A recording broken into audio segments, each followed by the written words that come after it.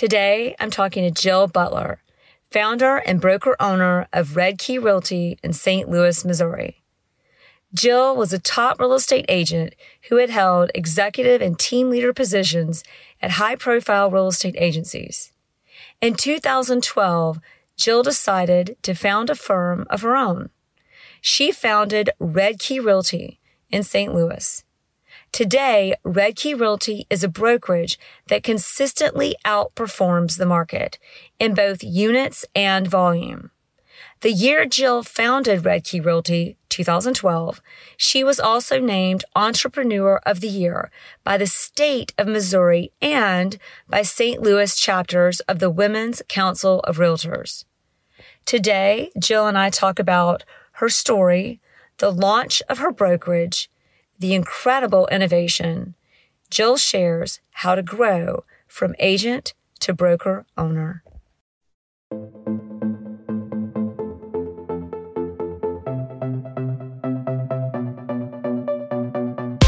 Thanks for listening to the Jerry Metcalf podcast, where top real estate agents tell how they do it. This podcast was created for real estate agents across the country to come together, sharing ideas to take your, their, and our business to the next level. All right, everybody, it's the Jerry Metcalf podcast where real estate agents tell how they do it. And today on the show, we have got Jill Butler, and she is with Red Key Realty in St. Louis and has got an awful lot to share. I'm so excited to have you on. Jill, thanks for coming. Yeah, thanks for having me. So, first of all, I'm going to give everybody a little bit, and then you're going to give us a lot more. So you own a brokerage, Red Key Realty, in St. Louis, Missouri. You were selling, though. You got into real estate as a real estate agent about, 20 years ago? Yep. And you sold for 12 years. Mm-hmm. And then you opened a brokerage. You probably built a team, opened a brokerage, and now you've got Red Key Realty. That's it. Yeah. So, anything else we should know? Because then we're gonna get your story, and all your secret sauce, and how you got where you are today. No, that's that you did a good job of kind of giving the high level view. So that's it. Love it. All right. So, how and why did you become a real estate agent in the first place? Well, it was kids. I don't know if anybody's gone through this, but I was in advertising and I loved it. I loved kind of the creative and the business and the sales side. But I would do a lot of client servicing. So sometimes it'd be like 9 o'clock at night, 10 o'clock at night, and I'm with clients at the hockey game. And I had a little girl at home. And I just thought, wouldn't it be great to be in real estate because you can be in charge of your schedule? So when I was expecting baby number 2, I got my real estate license and decided, okay, now's the time. So I do think it's a good parent job. I know sometimes people are like, oh, you think it's going to be easy, but then you're going to work evenings and weekends. But I love that you can set your own schedule and you can be the room mom, you can do other things, and you can still have a really entrepreneurial business. Well, being the room mom is business development as opposed to in the way. That's right. Yeah. So you became a real estate agent again 20 years ago, and it was to shift to, you liked business, you liked creativity. Obviously, it was a good idea to keep working, but you had to make sure it was flexible. So what was it like getting into it? Did it stay flexible? How did you keep it flexible? And how did you get your first deal? Okay, I'm going to say this is words of wisdom that I still use today, but that is conflict arises when expectations differ. So I learned the hard way. I don't know when you started, but I remember, I was new and I wanted to do business. So I would foolishly say, hey, call me anytime. Whenever you want to see a house, call me. Well, sure enough, it'd be Friday evening, afternoon with my kids, and someone would call me. And I would be sort of like, I don't want to do this. And then I really learned it wasn't their fault. It was my fault because I was telling them, call me anytime. And you can start to set boundaries like, hey, I show property on Wednesday mornings and Saturday mornings. If something comes up before that, but let me know if you want to block that time. So just giving them guidance. So people were great. They'd be like, sure, let's go Saturday morning, or let's go on the Wednesday. But keeping it open-ended, I learned the hard way that, you have to set boundaries to have a good balanced life. It's kind of funny too, because talking about being a mom, raising kids, it's funny how they want and like those boundaries because it gives them something to look forward to and expectations. Yes. But that quote again, conflict arises when expectations deliver. So it sounds like you could have learned that the When hard way. expectations differ. Oh, yeah, I'm sorry. Yeah, Conflict arises when expectations differ. yes. I love that. Yeah. Like that kind of makes it all happens simple. all the time. I mean, if you think about it, if you say like to client, hey, I'll call you next week, they may think that's Monday and you think it's Friday. So you call them on Friday and they're annoyed because they thought it was going to be Monday. So it's just like being really clear up front. It takes a lot of conflict, takes it away. Wow. Making sure not only are you setting expectations, but they understand the expectations. Oh, Yeah. like really, like we're already done with this interview. So you get it. So now to your point though, when you're a new agent, you're afraid to set boundaries. You just want to get that first deal. Yes. How did you get your first deal? Was it harder than you thought? Did you get lucky or was it easy or? So it was phone duty, which I don't even know if that's really a thing anymore because this was, 2002 and people weren't really using the internet much or using it to look for houses. So people would call and want to see one of our listings and you would go show it. Our brokerage doesn't do phone duty. So I don't know if it's still a good way to get business, but it was definitely, you answer the phone and go show property. Well, just like in today's world, you still have to build that rapport. So phone duty, you get the call. How do you build the rapport? How do you get the deal? So, I just ask a lot of questions and ask questions like, oh, that's a great house. Are you looking in that area? And then, oh, is that the price point that you're looking at? So I just wanted to start asking them questions. And I would also say, it's always about the relationship. It's not really about the house. So, oh, are you looking in that neighborhood? And how long have you been looking? And what's important to you? I would also try to know the inventory. So if I knew that area, I would know of other things that were on the market, not our listings, but just saying, oh, okay, there's another one. Have you seen this one? So you want to show up as that you have information that they want. Exactly. I mean, it's simple. Just know your market and be there. And by the way, set boundaries. Yeah. So once you got that first deal, tell us a little bit about how you got traction, what the business started looking like for you. So really how I got started. So I was doing phone duty and then I started doing mailers. And again, I came from a business background. So I really wanted to show up. So if nothing else, like I did a quick little newsletter, but it went out every month. So at least people saw it and were like, okay, she's busy, or at least she's consistently sending something out. So that definitely helped. I will say working your sphere of influence and having systems in place, it's good. It can take a while. So I didn't love phone duty because I didn't love, like, you may spend 2 to 4 hours and you have no idea if you're going to get a client or get a call. So I quickly started looking around at other things and I started doing first-time home buyer seminars. And again, I just built a system around it. I had a lender who would work with me. Title company would do a little bit of it, an inspector, and we would have it at a community center. I didn't want to have it at the real estate office. I wanted to be kind of neutral territory. And the goal was, if you get 5 people there or 10 people there, I would always walk away with one piece of business. So I looked at like, hey, I can spend 2 hours doing once a month and like home buyer seminar, or I can do phone duty. At least this way I have a much higher chance. And then everyone who attended, you learn little tricks, like have a giveaway and everyone fills out their information and their correct phone number. And so you collect that. And then, so if you had 10 people and one person raises their hand and says, yeah, I want to start looking, the other 9 can go in your database. And it's funny how once they've met you and you build that rapport, I bet you got a lot of referrals out of that. I did. And then again, like a system, you set it and kind of forget it and just, I have to show up every month and do this. But then it may be a year later, they're on my mailing list and they would call me and say, hey, I took your seminar last year. I'm ready to go. So I loved those clients because, if they are committed enough to show up at a training and learn about it, they tended to be very organized. They were just ready to go. And the other thing with first-time home buyers, they would move frequently. So maybe they're getting married or they got a job. Mm-hmm. So for me, it was a really good way to start. Wow. So basically, there are 3 things you kind of touched on there. Number 1, be consistent. And by the time you got the end of it, it was be consistent with systems. So number 1, be consistent with systems so you can set it and forget it. Number Yes. two, know your market. So when you engage with people, you can speak knowledgeably, have the rapport, and they want to engage and actually want to hire you. So you win the business. But number three is, oh, by the way, do engage with your clients. So set it or be consistent, know your market. And number three, engage with your ideal clients or the potential clients. I love that. Yeah. That's your formula. And you put those together. So clearly just listening to you, because you naturally, working with a lot of new agents, they don't always know the questions to answer. You knew what to answer. You had some experience in life. You had children, but you got consistent. You knew your market. You engaged with your SOI. You engaged with these events, and you picked up probably a pretty good book of business kind of quickly.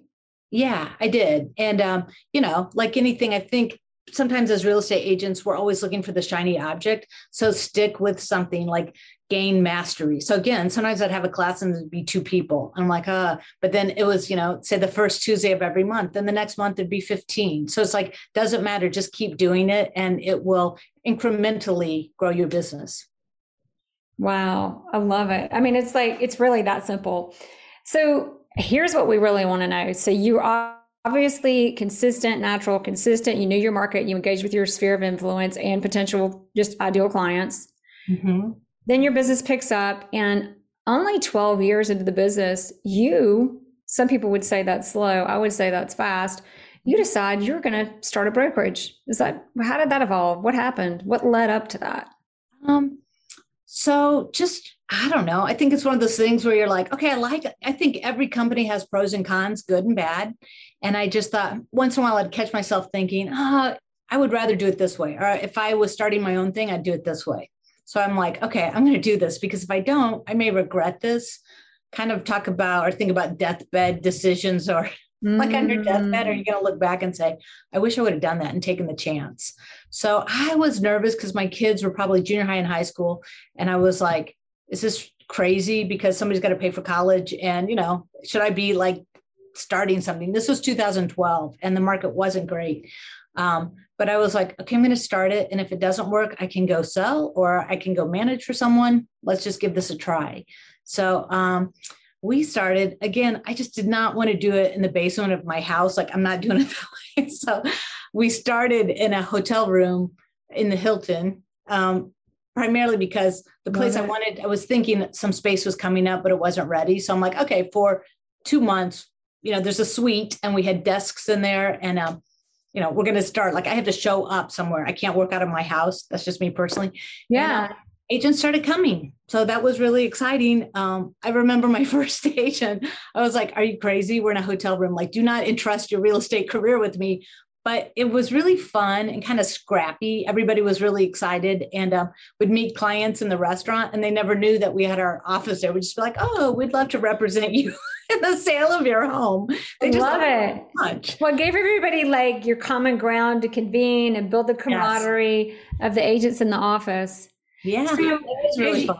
So because you go in, you're a real estate agent, you're going to start your own thing. I mean, how did you, like, obviously you just don't know, but I think there are a lot of people who want to do something different, take the next step, but it's just like, oh, but what if, what was the push? I think it was you said the deathbed, which I love that. Like, but what about owning a brokerage mattered at the end of the day for you? Why a brokerage? Well, so, and where I had been at 2 different companies, and the second company is that I was feeling not in alignment with the culture. And it was getting very corporate-y and numbers, and I could see a lot of people were unhappy. And I kept thinking like, I would do it this way. And then I just thought, okay, like put your money where your mouth is. And again, start. If it doesn't work, that's okay. You can go do something else. But I think it really was creating a community. I wanted to be agents who are really committed to like fabled service, good, productive agents who are very involved in the community. And I think a lot of entrepreneurs do this, like they want to create their own world sort of. So they do things to create what they wish they were experiencing. I love that. Just if you can't, like, if it's not there, just make it. Yeah. So another question. That's easier than trying to change the culture of like a bigger company, like that's hard. I don't think it's going to work. So, figure out your vision and go towards your vision. Oh, well, figure out your vision and go towards it. I figure out your vision and go for it. That's But my for best one, agents. I love when you're saying ideal customer, ideal client, because I believe that too, as far as like, what do you love doing? What properties do you love working with? Who do you want to work with? And we don't always get our ideal, but again, create that vision so you know what you're going towards. yeah, create your vision and go for it. I love still conflict arises when expectations differ. All right. Now, well, first of all, because a lot of people that go into brokerage, they sell and own. Did you kind of sell and then graduate into only owning, or how did you make that decision? What did that part of it look like? Yeah. So a little bit of selling, because I got to be honest, like you got to pay the bills. And I had money and savings and, looked at where can I get money and things like that. But I also knew, I think a problem sometimes people start their own brokerages, they're trying to sell, and then they sort of, as an afterthought, bring on agents. I truly think you have to think about, those are my clients. So how do I provide value to them? That's got to be job one if I really want to grow this. So I'm going to compare it to being an agent. Like, it's not about you, it's about your clients. How do you solve their problems? How do you provide value to them? If you want to grow your business, just provide more value. So quickly, like I just knew I wanted to do the training, the coaching, some recruiting, just kind of creating the culture and the vision of the company. Wow. And now today you have how many agents? 180. We have 2 offices with 180 agents. 2 offices with 180? Uh-huh.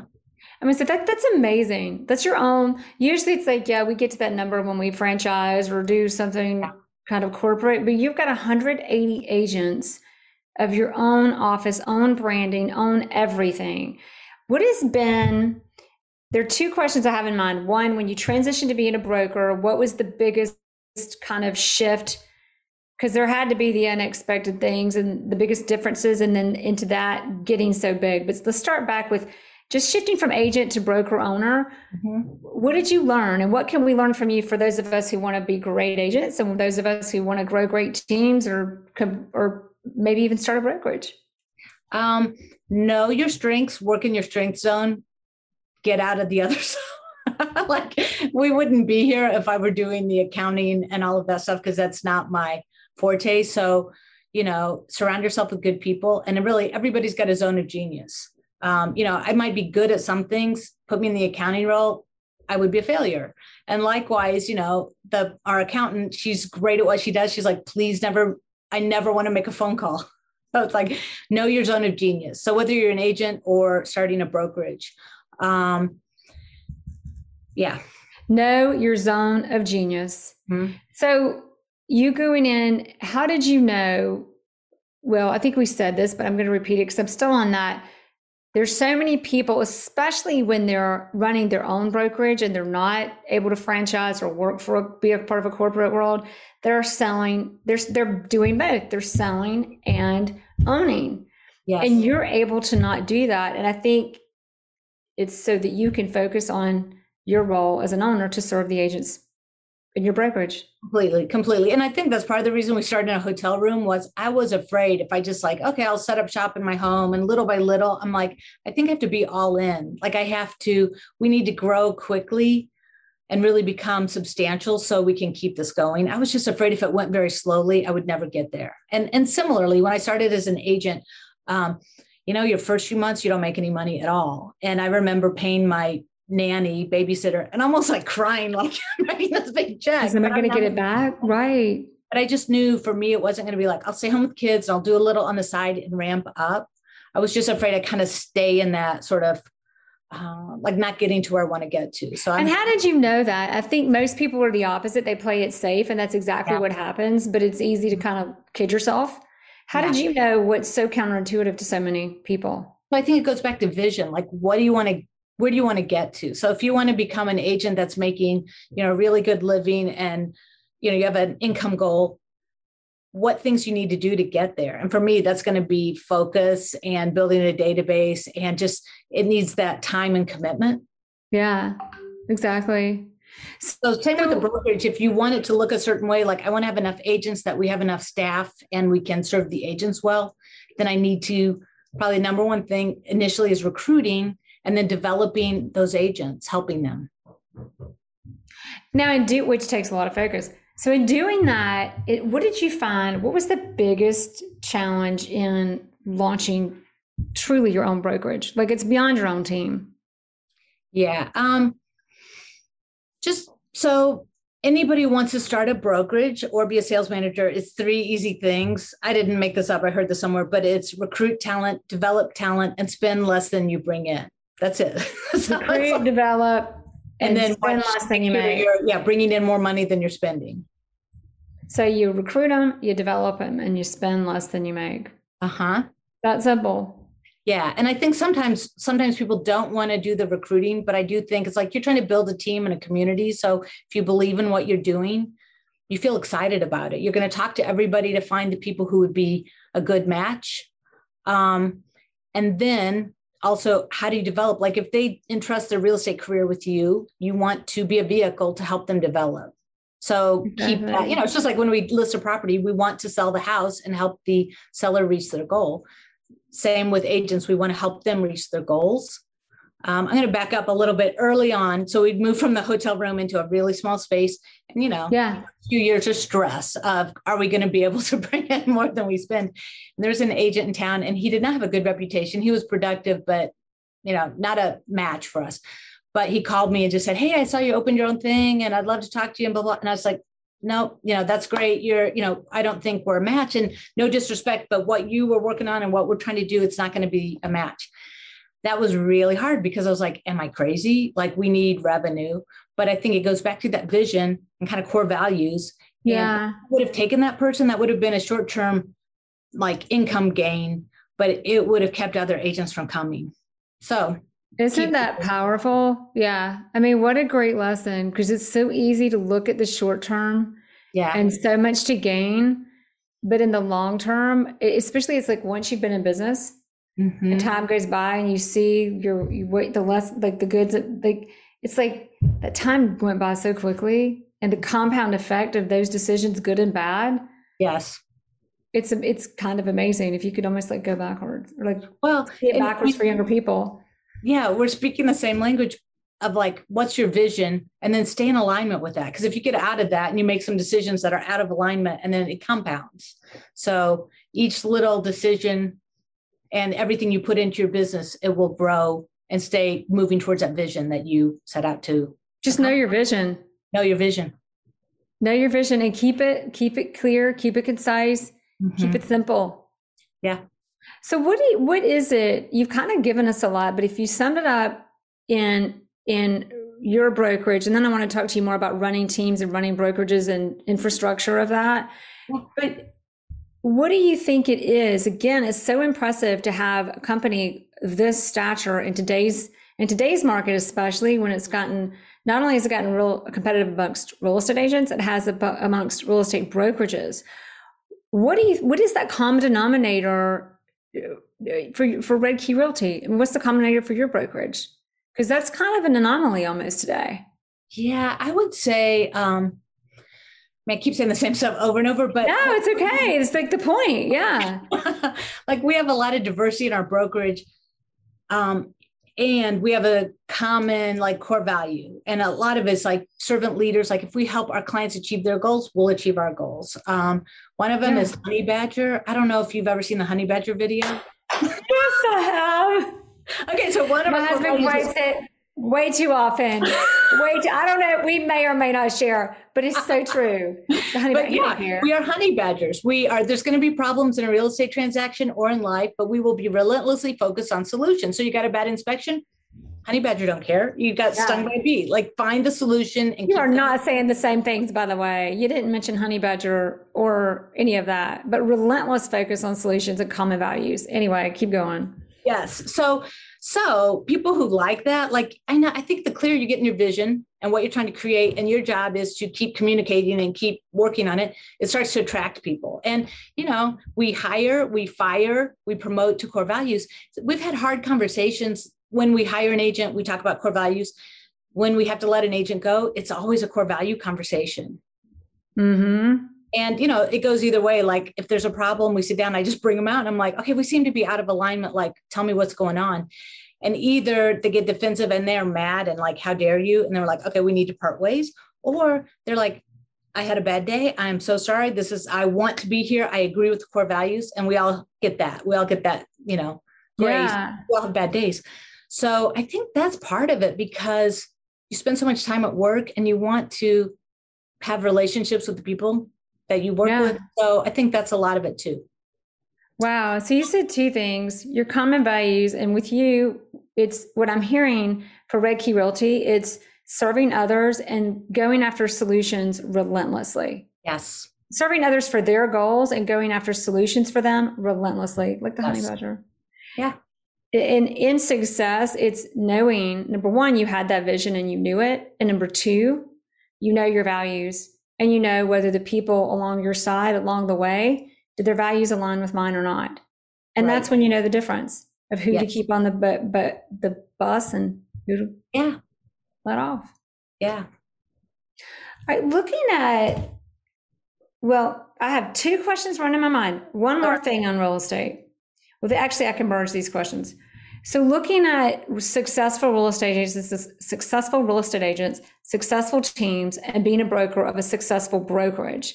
Let's talk first about what is the infrastructure? Is there a certain way to set up a team and or a brokerage that it works? And I'm talking like you need a buyer's agent, you need whatever. Not everybody does that. Like, are there certain pieces of the puzzle, or there's certain roles that people need to have, or is there any common way these teams work best when you're looking at all these agents in your company? I would say first thing is get leverage. If you're a busy agent, get leverage. And that can be technology, that can be systems, or that can be people. So if it's people, it can be part-time. And again, some people do a virtual assistant, or they have someone who comes in, 3 mornings a week. But so you can stay in your zone of genius, the thing that's going to make you money. That's talking to clients, that's, knowing the real estate market, that's reaching out, that's writing contracts. And then what can you hand off to someone else who loves that and does a great job? So you can start very small. I would say sometimes I see an agent get really busy and then they're like, I need a buyer's agent. It's like, typically your first hire should be administrative to help take things off your plate, and then you'll make more money. Again, it shouldn't be a big cost. It should be an investment that you're going to make more because you're going to offload a lot more. You can be in your dollar productive stuff. Exactly. So technology, systems, people, whatever you do, leverage it to stay in your zone of genius. Mm-hmm. And when you see teams, is it usually first you hire an admin, and then once you get to a team that is at its ultimate, do you have how many admins, how many buyers agents, or have you ever seen a formula that you think works best? I think it really depends on how big you want your business to be. I would say a few things I've seen to watch out for. I've seen some people grow big teams and then they don't like it anymore because they feel like they're the HR person. They're not in their zone of genius. They're hiring and coaching. And just depends on what you want to do. So really look at what are you good at? What do you get energy from doing? So I've seen small teams who are super productive and everybody's making great money. So again, it's just, what's that vision? Is it a big team? Is it a certain lifestyle? What's most important to you? But if you grow a big team, then there you go. You got to have a vision. And then you have to look at the people who are working with you. How can you become a vehicle to help them grow and develop? You're going to recruit talent. You're going to develop talent. Recruit, develop, and spend less than you make. Yes. At least ultimately. Yes. I love it. All right. And looking at real estate agents in your brokerage, what do you say, if you could sum it up to one thing, what is the common denominator of the agents who make it and or most successful agents? Okay. So this is, I don't know if agents talk like this, but KPIs or your measurables. So if you want business, it's going to be conversations with people. I heard somebody say conversations equal conversion. So if you want more business, talk to more people. I'm a big believer. I just think it's all about relationships. Real estate's important, but the relationships you build along the way are more important. And so one of my top agents, she's doing close to 60 million with a small team, and she's got a big database and they've done many, many different things and they're successful. And I was talking to her and she said, their number one thing is their top 50 client list. That's it. She's like, everything else could go away. So whether you're a brand new agent or a successful team, you may have a huge database, but if you had 50 people who referred 1 or 2 deals to you a year, you're in great shape. And think about like all the leads that could come your way that you can't serve, and all they become is phone calls you don't return. And how good is that for future business? Yes, definitely. Or people who love you, who refer you business, they know it's good business for you because they know you, and there's rapport and trust up front. Yes. Like here's the formula is so simple. And talking to you, Jill, it's like you make it just even cleaner and simpler, which I love. Thank you. So, and I just totally believe it, because it's like, again, I don't think I have anything original. I just heard it somewhere else, but it's like, all things being equal, people want to work with their friends. So go out and make friends, like be good at real estate and connect to people. So sometimes I'll see new agents getting ready to get ready, and they don't know everything. And I'm like, start your top 50 list, make sure they're in a database, show up, bring value to them, and grow. You can grow beyond that, but there needs to be your top 50, and they get, the lunch appointment, or they get the special treatment, or, whatever it is you're doing, but solve their problem and create value outside of the real estate transaction. And they will feel that they want to help your business. So like that is the best advice ever. Like narrow it down to 50, forget even 100, especially for newer agents. And newer agents and then more seasoned agents, because the more seasoned you get, the more valuable your core people. You run out of time. Yes. So you need to really hone down who you spend your time on, and maybe like 10 or 5 would be good. Right. Yeah. But keep it small. Yes. And you may have a big database, but you're going to have your advocates, and that's where your focus should be, your time and your money and your energy. Always. But I would say, especially when you're new and especially when you're further in your career, those are the 2 most important times, just listening to you and knowing everybody I know and how to do it. All right. So give us, like, looking at your whole career of brand new agent, having babies. I mean, that in and of itself is a lot, but you were organized and clear and concise about it and didn't complicate it for yourself like so many of us do. And now you own a brokerage of 180 agents. What is probably your most memorable lesson over those years? Like, it was some crazy story where you transformed, or whatever you would share with us out of that. Your biggest memory. Good question. Well, so I'm going back, this is sort of a core value, but we just say our mission statement is love, service, and fun. And that just means love is unconditional, positive regard. So it's build relationships. Service is solve problems, and fun, make it fun. So if you can, so with your clients, with your team, but I would just say, have fun. Like, life is short. And if we're having fun, I would judge my success by if I'm having fun. And right now, like, I love what I do so much. I would never want to retire, because like, this is so fun. I would be the most annoying retired person, because I'd be like, let's set our goals and let's have a meeting and let's but make sure you're having fun. And that just sort of permeates. And I think it's probably what the world needs, of just like upbeat, happy people connecting. So it's important.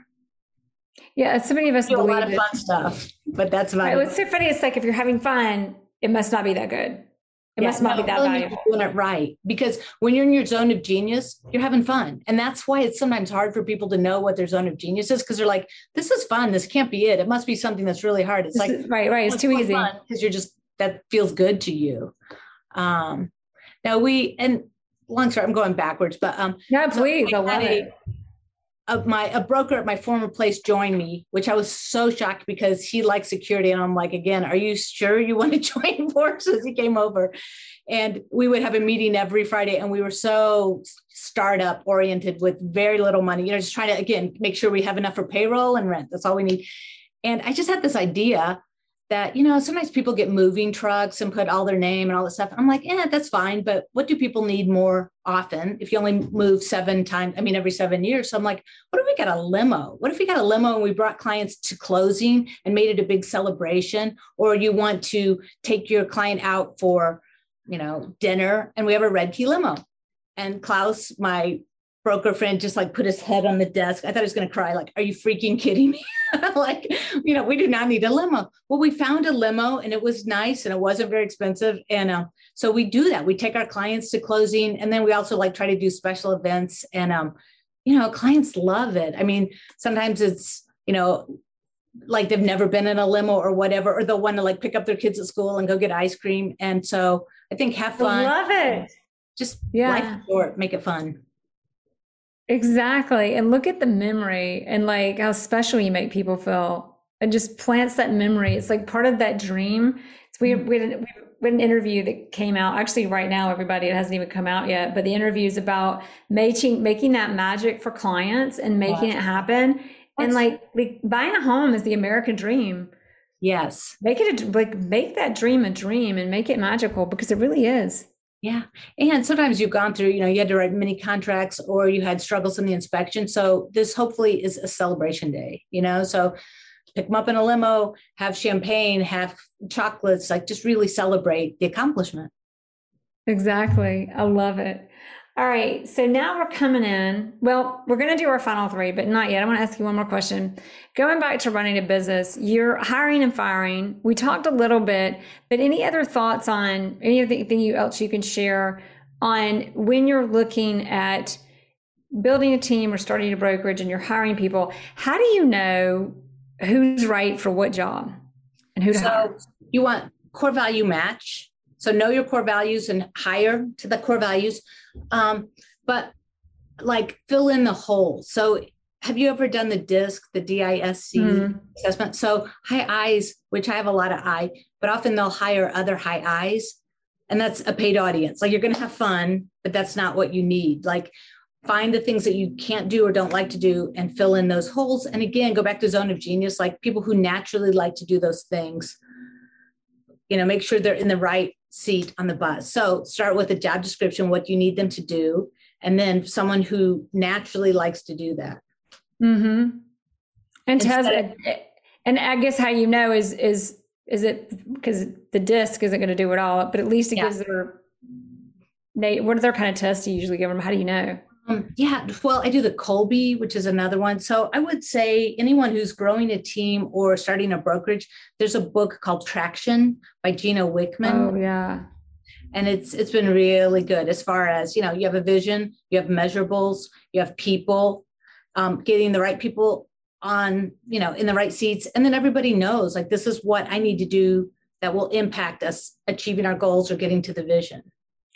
And reading Traction. Yeah.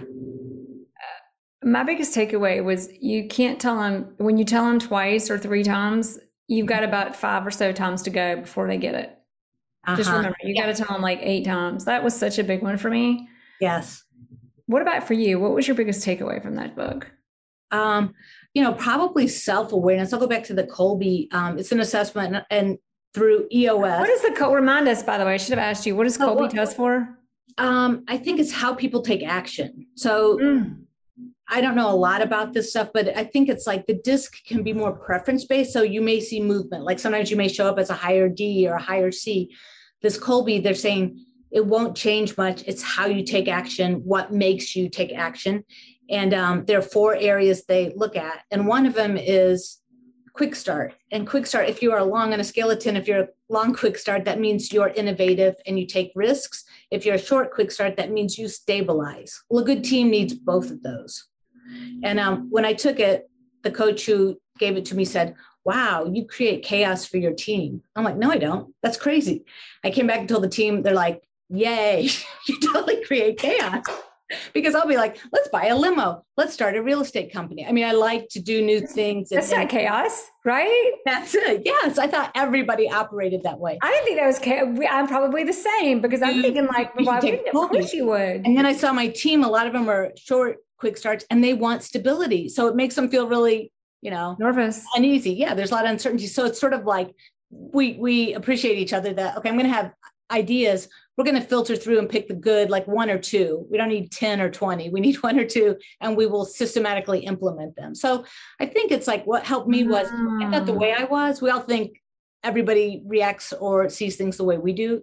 No, they don't, which makes a good team. So know your strengths and then have respect and appreciation for the other strengths that your team members are bringing. So I think you answered this along the way, but to be sure we didn't miss it, so you've got Colby's, you've got quick starts and short quick starts. Yeah. Quick starts are innovative, take risk. Yes. They want to do 10 things at once. Yes. And then you got a short quick start that just wants the stability. Right. If they see a lot going on, they're going to organize it for you, which is great. But having that mutual respect, like we need both. Yeah. So I think you said this, like, because you can drive a short quick start crazy into just quitting because of all the uncertainty and anxiety. Yes. So as someone who like for me, it's like, that's survival. We gotta do, and it's fun. So how do you navigate? It says, you said navigate, you just do 2 at a time, or how do you navigate that to keep the innovation and keep the stability and keep the team together? Yeah, no, if you're a quick start, you have to stay in innovation. That's your zone of genius. You need to have an assistant, or whoever's closest to you needs to be a mid-range so they can go either way. So then your accountant or someone else might be a short quick start, like a 1 or 2, but you just want to make sure, you don't want to apologize constantly for innovating, and you don't want to push people where they feel stressed out all the time. So you just have to find the right team. So you just find the right people. And test for it. I mean, because, you want to set them up for success so they feel good and happy where they are. I also heard this, it's like a rubber band stretching. So if you put someone in a position, they could maybe do it for a while, but it's taking so much energy, and eventually they're just going to snap. I'm like, I don't want to do this anymore. Yeah. You put them in a place where they naturally like what they're doing and feel like it's a good fit for them. They're going to stay with it longer. And how many jobs are there really for a short, quick start in our business? It's kind of runs on innovation. Transaction manager. Well, probably in real estate, you're going to have it a little bit, some flexibility, because real estate is changing so much. Yeah. So, just like talk about, I've heard of the Colby, and I think I knew, but DISC is always what you hear about. Definitely. Yeah. I kind of know where I'm coming out on that Colby. Yeah. The other thing I'd say is test for skills. So if you're hiring a marketing person or a transaction coordinator, give them a few things like, here's my database. Can you input these? I've made the mistake where I've hired people who say they can do stuff and then they can't. And then it becomes a tough conversation, and you train and you train and you train. So I've learned to give them a little skills test. Mm-hmm. And do you just go and figure out what you need, or do you have a test that you give them that they take that kind of covers the skills already, or how does that work? No, I have somebody else on the team. So I have somebody who knows accounting to give them that, or have someone else say, okay, here's the information. Can you make a flyer, with the software? So have another marketing or admin person help with that part of it. Yeah. We actually did a job application once where we had all of these things to do, and then we had to record themselves doing it and put it in a Google file, so that they had to do it, record it. And then if it made it in the Google file, then that would qualify them to be reviewed for consideration. And if the stuff never even got there, then we didn't have to talk to them. Yeah, no, that's but I did that once a long time ago. This is a great reminder to do that stuff again, because you're exactly right in that Colby. All right. So, and it's all the same, brokerage or team. It's not all the same, but in that respect. Last question, I think, before I ask you the final 3, what is the difference between running a team and running a brokerage? I just think the more you scale, the more you have to get really honed in on what's your zone of genius and be able to delegate and let go of other stuff. If you can't do that, then that's okay. I mean, that's your lid. So, probably the thing I still have to, I love marketing and I want to get in marketing and do it all the time, but I have other stuff I have to do as well. So it's just making sure you have strong people around you that you can delegate and let go and let them own it. Yeah, exactly. I love it. And finding the right people is what helps you make sure they own it. You're always looking for talent. We're recruiting talent, whether you have a team or a brokerage, you're always looking for talented people. Always room for talent. Yes. All right, now the final 3. Number 1, what do you think has been your biggest resource in your success? Always find experts. I'm just a quick start. I want to go fast. So you don't have to reinvent the wheel. So if you're an agent, find coaches or trainers, or your brokerage, and if other people are succeeding and it's in alignment with you, follow the system. That would be my, you don't have to make it up on Don't your own. reinvent the wheel. Right. And again, if you're a brokerage owner, there's people you can talk to, find out what's working, and then adapt what would work for you. Pretty straightforward. But I love the first thing you said was always find experts. Mm-hmm. Number 2, if there's a book that you think has been the most resourceful, changed your career and life, or both, what is it? We just have to read it. Career, I'm going to go back to Traction because, we were just sort of doing it on our own, and it's how entrepreneurial companies scale. So, we may have the vision, but we didn't have the systems. And we actually hired an EOS coach. So we hired an expert. So we tried for maybe 6 months on our own to do it, and we weren't doing very well. So then we're like, okay, we'll just hire an implementer. So, and again, it's just all the stuff we're saying, but learn, be in your zone of genius, and then build a strong team around you with systems. Everybody replay what she just said, because there were like 10 pieces of good advice, but one of them talked about, you said an EOS coach, but hiring an implementer. Yes. So you have made it clear from day one, you were a huge visionary, and visionaries often do a lot at once, think fast, high risk, and they see the vision. But you just talked about it's got to be implemented. While you're doing a lot, you hired an EOS coach. You hired the implementer just to make sure. And you tried it for 6 months without one. Tell us a little bit, an EOS coach, what is that exactly? What does EOS stand for? They're just people who, work in the system and go to companies. And then you have once a quarter, you meet as your team with the implementer, and they just kind of walk through things and they follow a system. So you had an EOS coach to say, this is what to do. And then an actual implementer who actually but rather than you who knew what you wanted, you had an EOS coach oversee the implementer that you hired to put all the stuff in place. Is that what you're saying?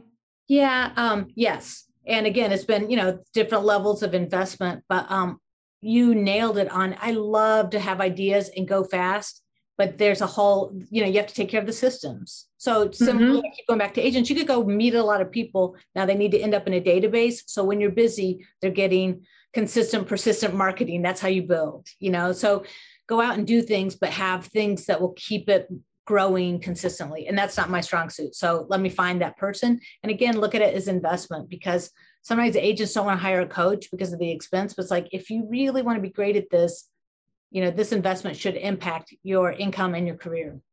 I don't know any athlete or anybody that doesn't have some kind of mentor and coach that got them there. That's great. Yes. Not one. I agree. Okay. Now, last but not least, if there's one thing you hope that I and everybody listening takes away from our conversation today, if we just are going to forget everything else, which hopefully we don't, but what would that one thing be? Okay. It's going to sound really warm and fuzzy or woo. Good. Love on your people. I think during COVID, that's what we need the most. So, call your clients, and it doesn't have to be anything other than, how you doing? I just was thinking of you. End of story. Or how's your family?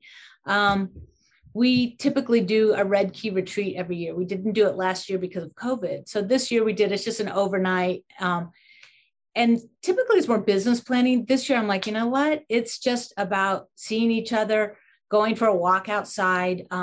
It was much more about life and what you want to create and the connections and relationships that are important to you. So, call your clients, love on your clients, and you're going to get more clients. I love it. Thank you, Jill. Love on your people. Yeah. And Jill Butler, St. Louis, Missouri, with Red Key Realty, 180 agents and going. I mean, you're running on love, serve.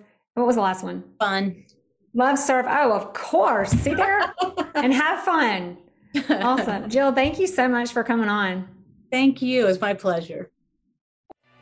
Thanks for listening to the Jerry Metcalf Podcast, where top real estate agents tell how they do it. If you like this episode, please share it with friends. To find more episodes, search Jerry Metcalf Podcast on any platform for podcasts, or go to jerrymetcalfpodcast.com. That's JEREMETCALF podcast.com.